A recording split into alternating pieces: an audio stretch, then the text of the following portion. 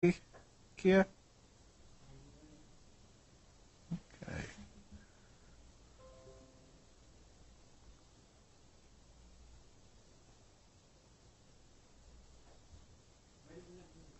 All right.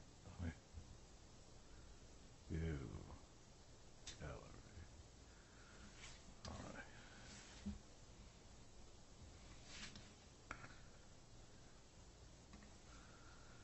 Okay. Good morning, everyone. This is Judge Kaplan.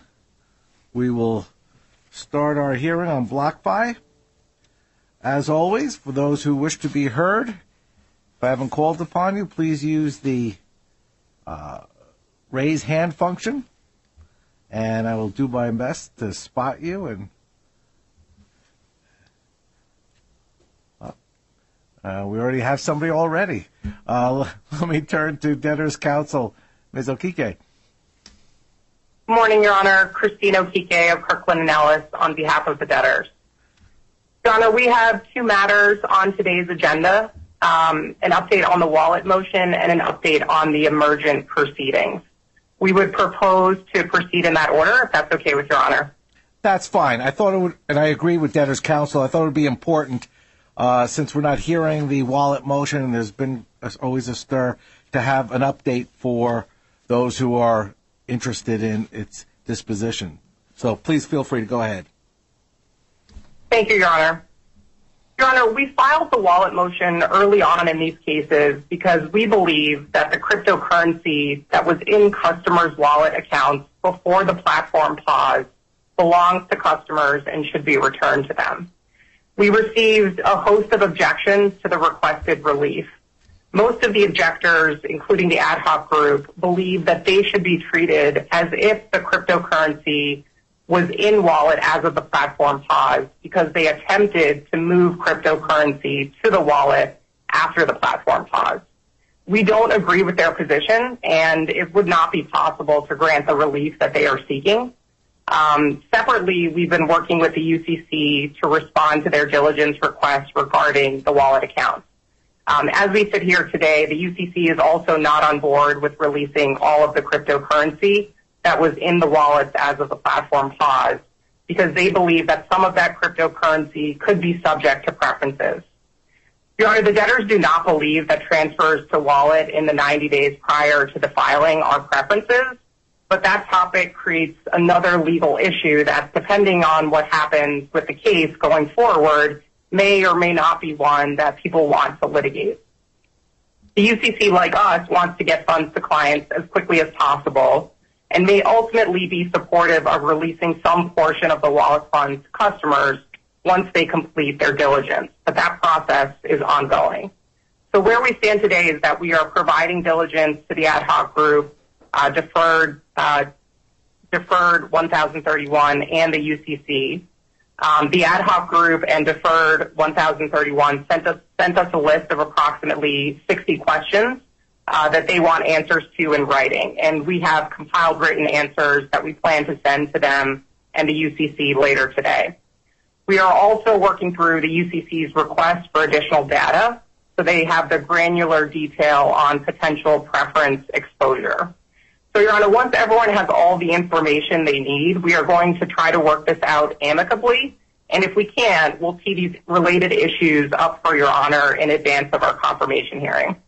Your Honor, but the debtor's position is that the motion on file is not the right vehicle to address all of the nuances that have been raised by the ad hoc group and the UCC's positions. So we have decided that, instead of keeping people in suspense, we are going to withdraw the wallet motion without prejudice. And if there's no agreement after diligence is complete, the questions raised will be teed up for the court in a more direct way that gets to the specific answers to the specific questions that all parties will need answered in order for us to propose a plan and hopefully confirm it.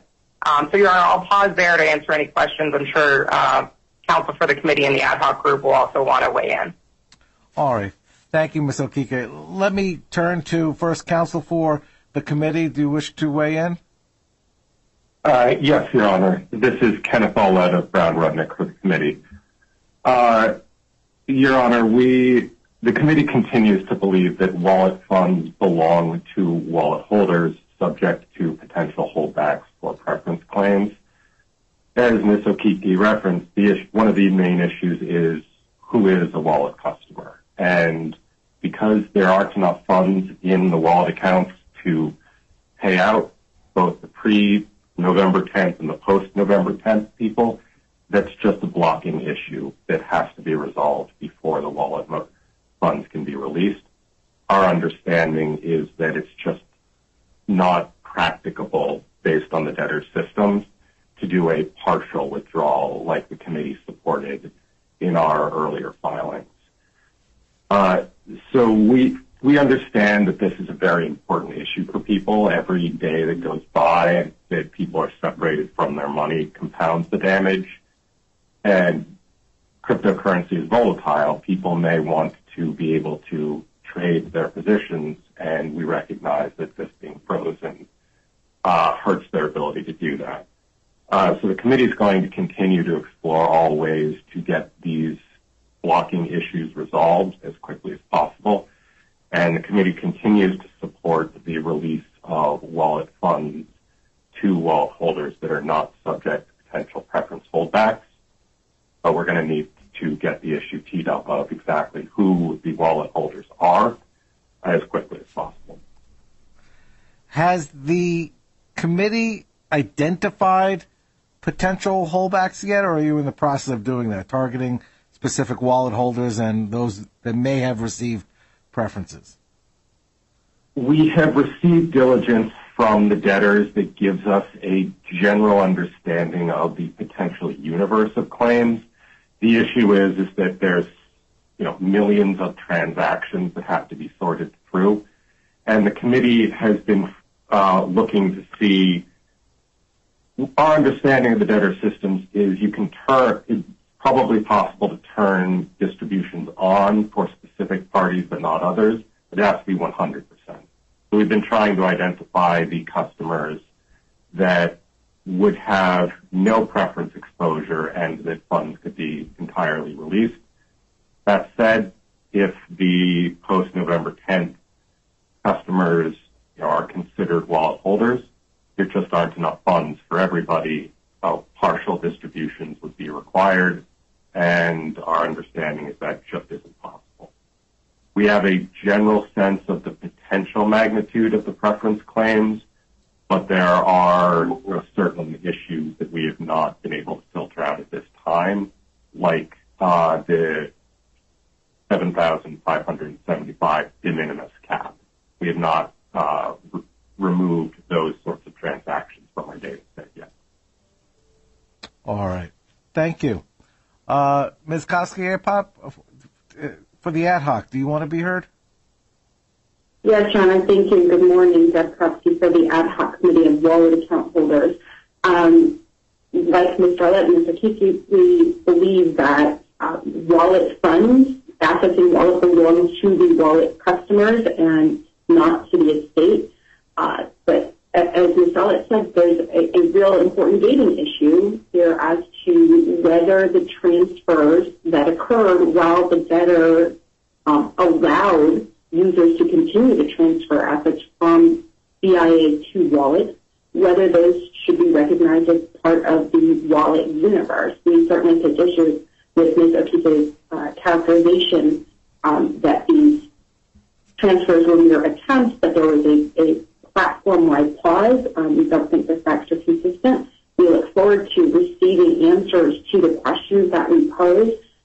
This is definitely an important gating issue, and while we hope that a consensual resolution can be reached, of course the ad hoc committee reserves its right to bring its own motion to put these matters before the court in order to get them resolved. We absolutely believe that wallet assets, to the greatest extent possible, need to be returned to customers as soon as possible, but they need to be returned to the right customers in the right proportion. All right. I appreciate your input. Thank you. Ms. Okike, I guess I'm inclined to want to keep my thumb on the process and the parties. Our next date that we have, omnibus date, is March 13th. I think that would be appropriate to have, since there'll be information supplied this week, maybe we can have another update on the 13th. But from what I'm hearing, the court should go ahead and mark as withdrawn the current motion, just for clarity and for all parties. Is that correct? Yes, correct, Your Honor. We're happy to provide an update at the next omnibus hearing. Great. So we'll do that for 3/13. That's at 10 o'clock. Does anyone else wish to be heard on the status of the now withdrawn wallet motion? All right. Then thank you. I appreciate all of your input. Let's move forward to the only other status matter, Ms. Okike, which would be on the pending litigation with Emergent.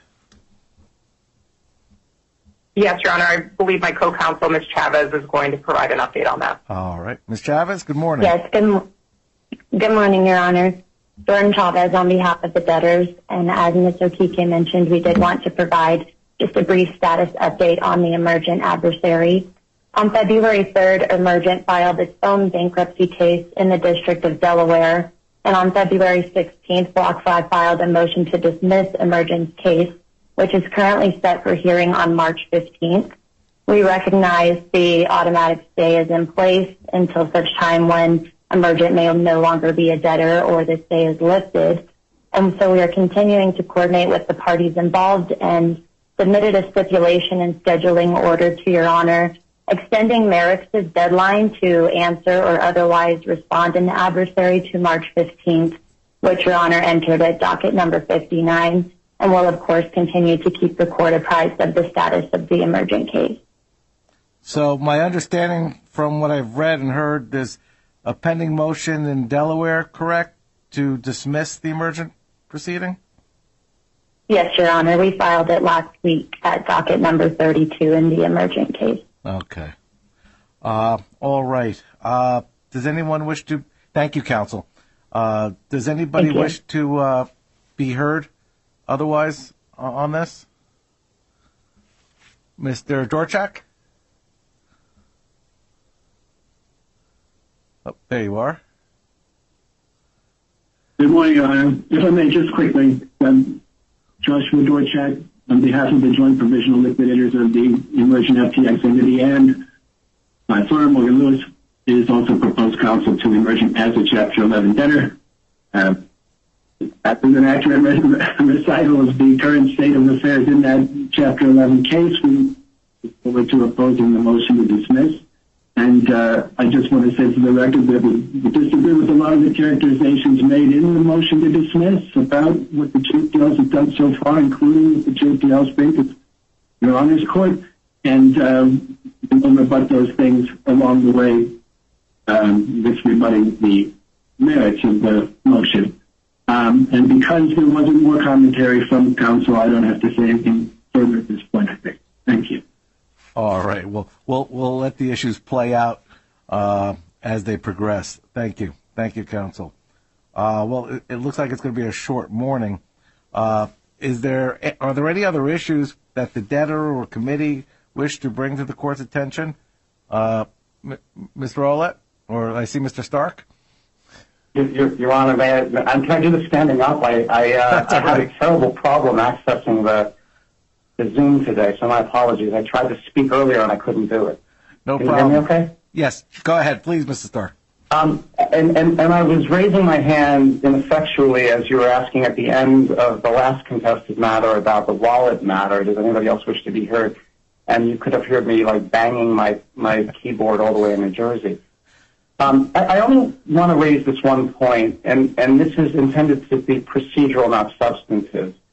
As we said in our papers, way back when we first addressed the whole wallet issue, there's some analysis that needs to get done, factual and legal. Obviously, Your Honor, asked some questions of my partner and got some answers, but really it still is a work in progress, and applaud the debtor for sort of engaging with us about trying to find a intellectually disciplined, rigorous solution here for a complex problem.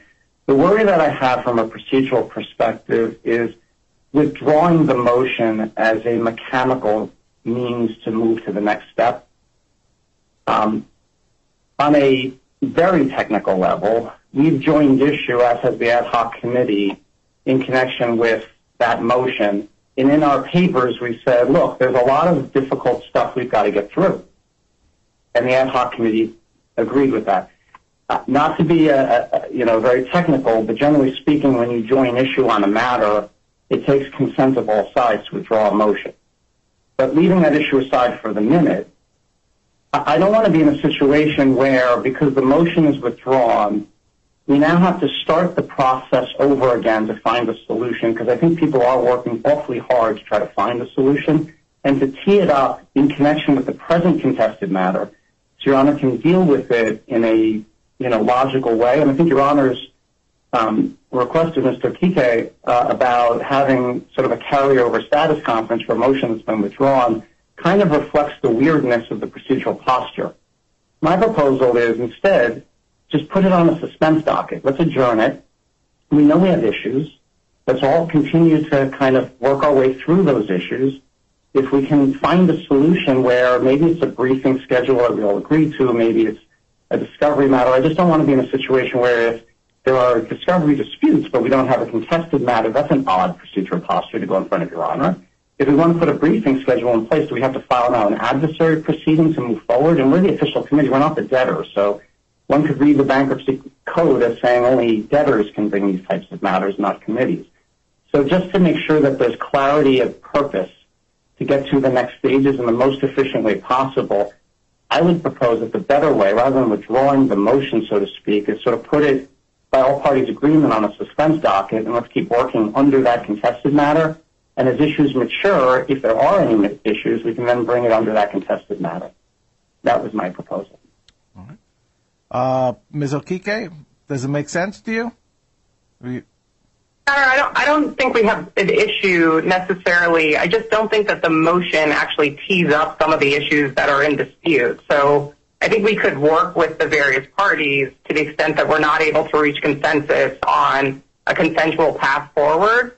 But for instance, the ad hoc group is seeking relief that the 375 attempted transactions are actually in wallet. And that's just outside the scope of our current motion. And so I don't think procedurally it's the proper means to have that issue decided. But we're happy to kind of continue working with the parties to the extent that we're not able to reach, a consensual resolution to tee these issues up before Your Honor, which I think is what I tried to say maybe inartfully in my opening remarks. All right. Ms. Kofsky? Thank you, Your Honor. Deb Kofsky for the ad hoc committee. I think that Mr. Stark's proposal is very sensible. I have no objection to it. I'm not quite certain I understand Ms. Okike's point that the status of the wallet transfers is not part of their motion. That was the entire basis of our objection, because the motion seeks to reverse transfers that occurred, and figuring out the status of those transfers, I think, is squarely within the bounds of that motion. So I think that it to Mr. Stark's point, would provide an appropriate vehicle, at least on that issue. Where we might have a gap is, I understand the committee's desire to figure out potential preference claims and defenses, and I don't think that's been raised in the debtor's motion. But leaving that piece aside, solely with respect to the issue of what is the status of these wallet transfers, I think it's raised within the motion, and putting the motion on a suspense docket makes perfect sense to me. All right, thank you.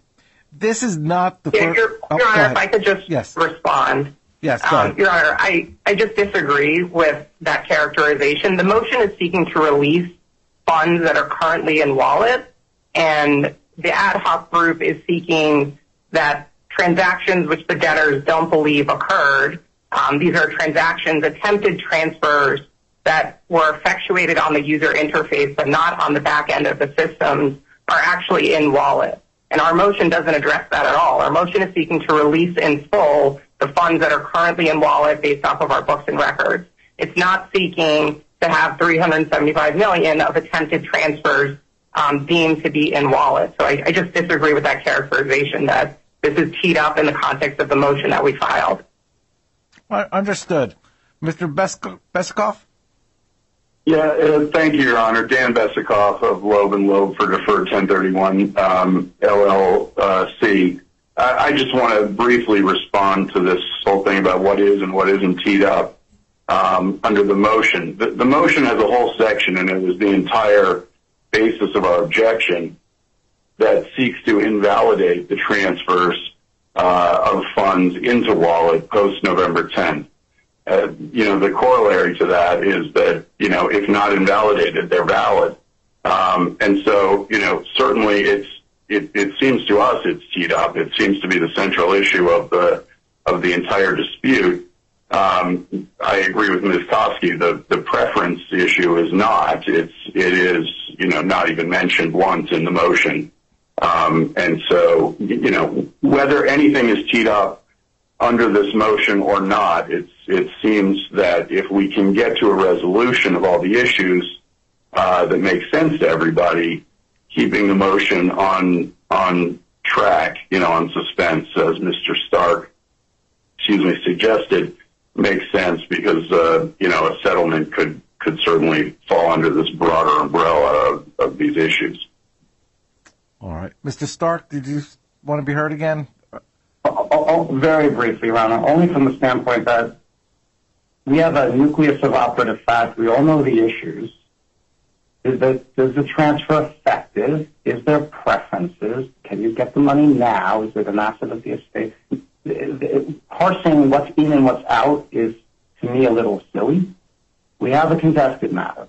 We all have issues that are being thoughtfully advanced in discovery, formal and informal. We're working on it. We're talking briefing schedule. We're trying to resolve it. And yes, probably this thing all needs to be resolved in the settlement format of one way or the other. All I'm talking about, and my entire proposal was, I don't want to be in a weird situation where perhaps us and Ms. Kosky and Mr. Besikoff reach agreement on something. How do I get it in front of Your Honor in a weird way because the procedure's been changed? And who are we since we're not a debtor? And if there's discovery disputes, how do we resolve them? That's all I'm trying to accomplish here without having to file an adversary proceeding and start the clock all over again, which seems awfully wasteful and silly. That's all we're doing. It doesn't really matter if it's in or it's not in because, of course, it's going to be all resolved as part of the same issue that we all know what the issues are. All right. Fair enough. Thank you all. This, as I was going to say, this is not the first time a motion in front of me morphs into more than what was anticipated at the outset. It makes the most sense to keep the motion pending at this juncture simply for status purposes. So at one point we will put together a briefing schedule which may indeed include a deadline to file cross motions seeking specific relief that is outside the purview of the current motion. I will carry the debtor's motion and we will mark it for status only March 10th so that March 13th, so that it's clear that the court is not going to be reviewing the pending pleadings, and the court anticipates a boatload of additional pleadings when the time comes, when the issues are crystallized, and when potential cross motions for additional relief that are outside the scope of the initial motion are filed.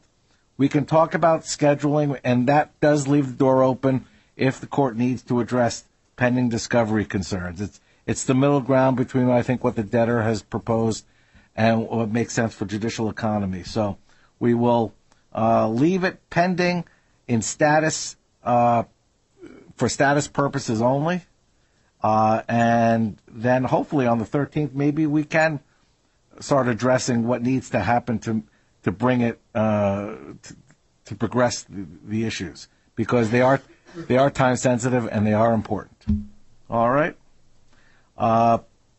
With that said, I also was hoping we could schedule a new omnibus date. The only date I have right now for BlockFi is March 13th. If we want to keep roughly another 30-day date, I would propose April 11th at 10 o'clock. It's a Tuesday. Again, needless to say, it doesn't stop anyone from coming in on shortened time. We'll see what happens with the other motions, but I just want to have a date out there that we can use to carry matters or to schedule matters. Does anybody have any concerns? Fine for your debtors, Your Honor. Great. Thank you. Ms. Kofsky? Sorry, Your Honor, I'm just trying to check the calendar, and I just wanted to make sure that wasn't conflicting with Passover. Oh, I'm going to get in trouble. I think Passover is the second. Oh, yeah, I can do that. All right. So, all right. Then we're good. Thank you, folks. All right. I appreciate your time and efforts. We're in recess.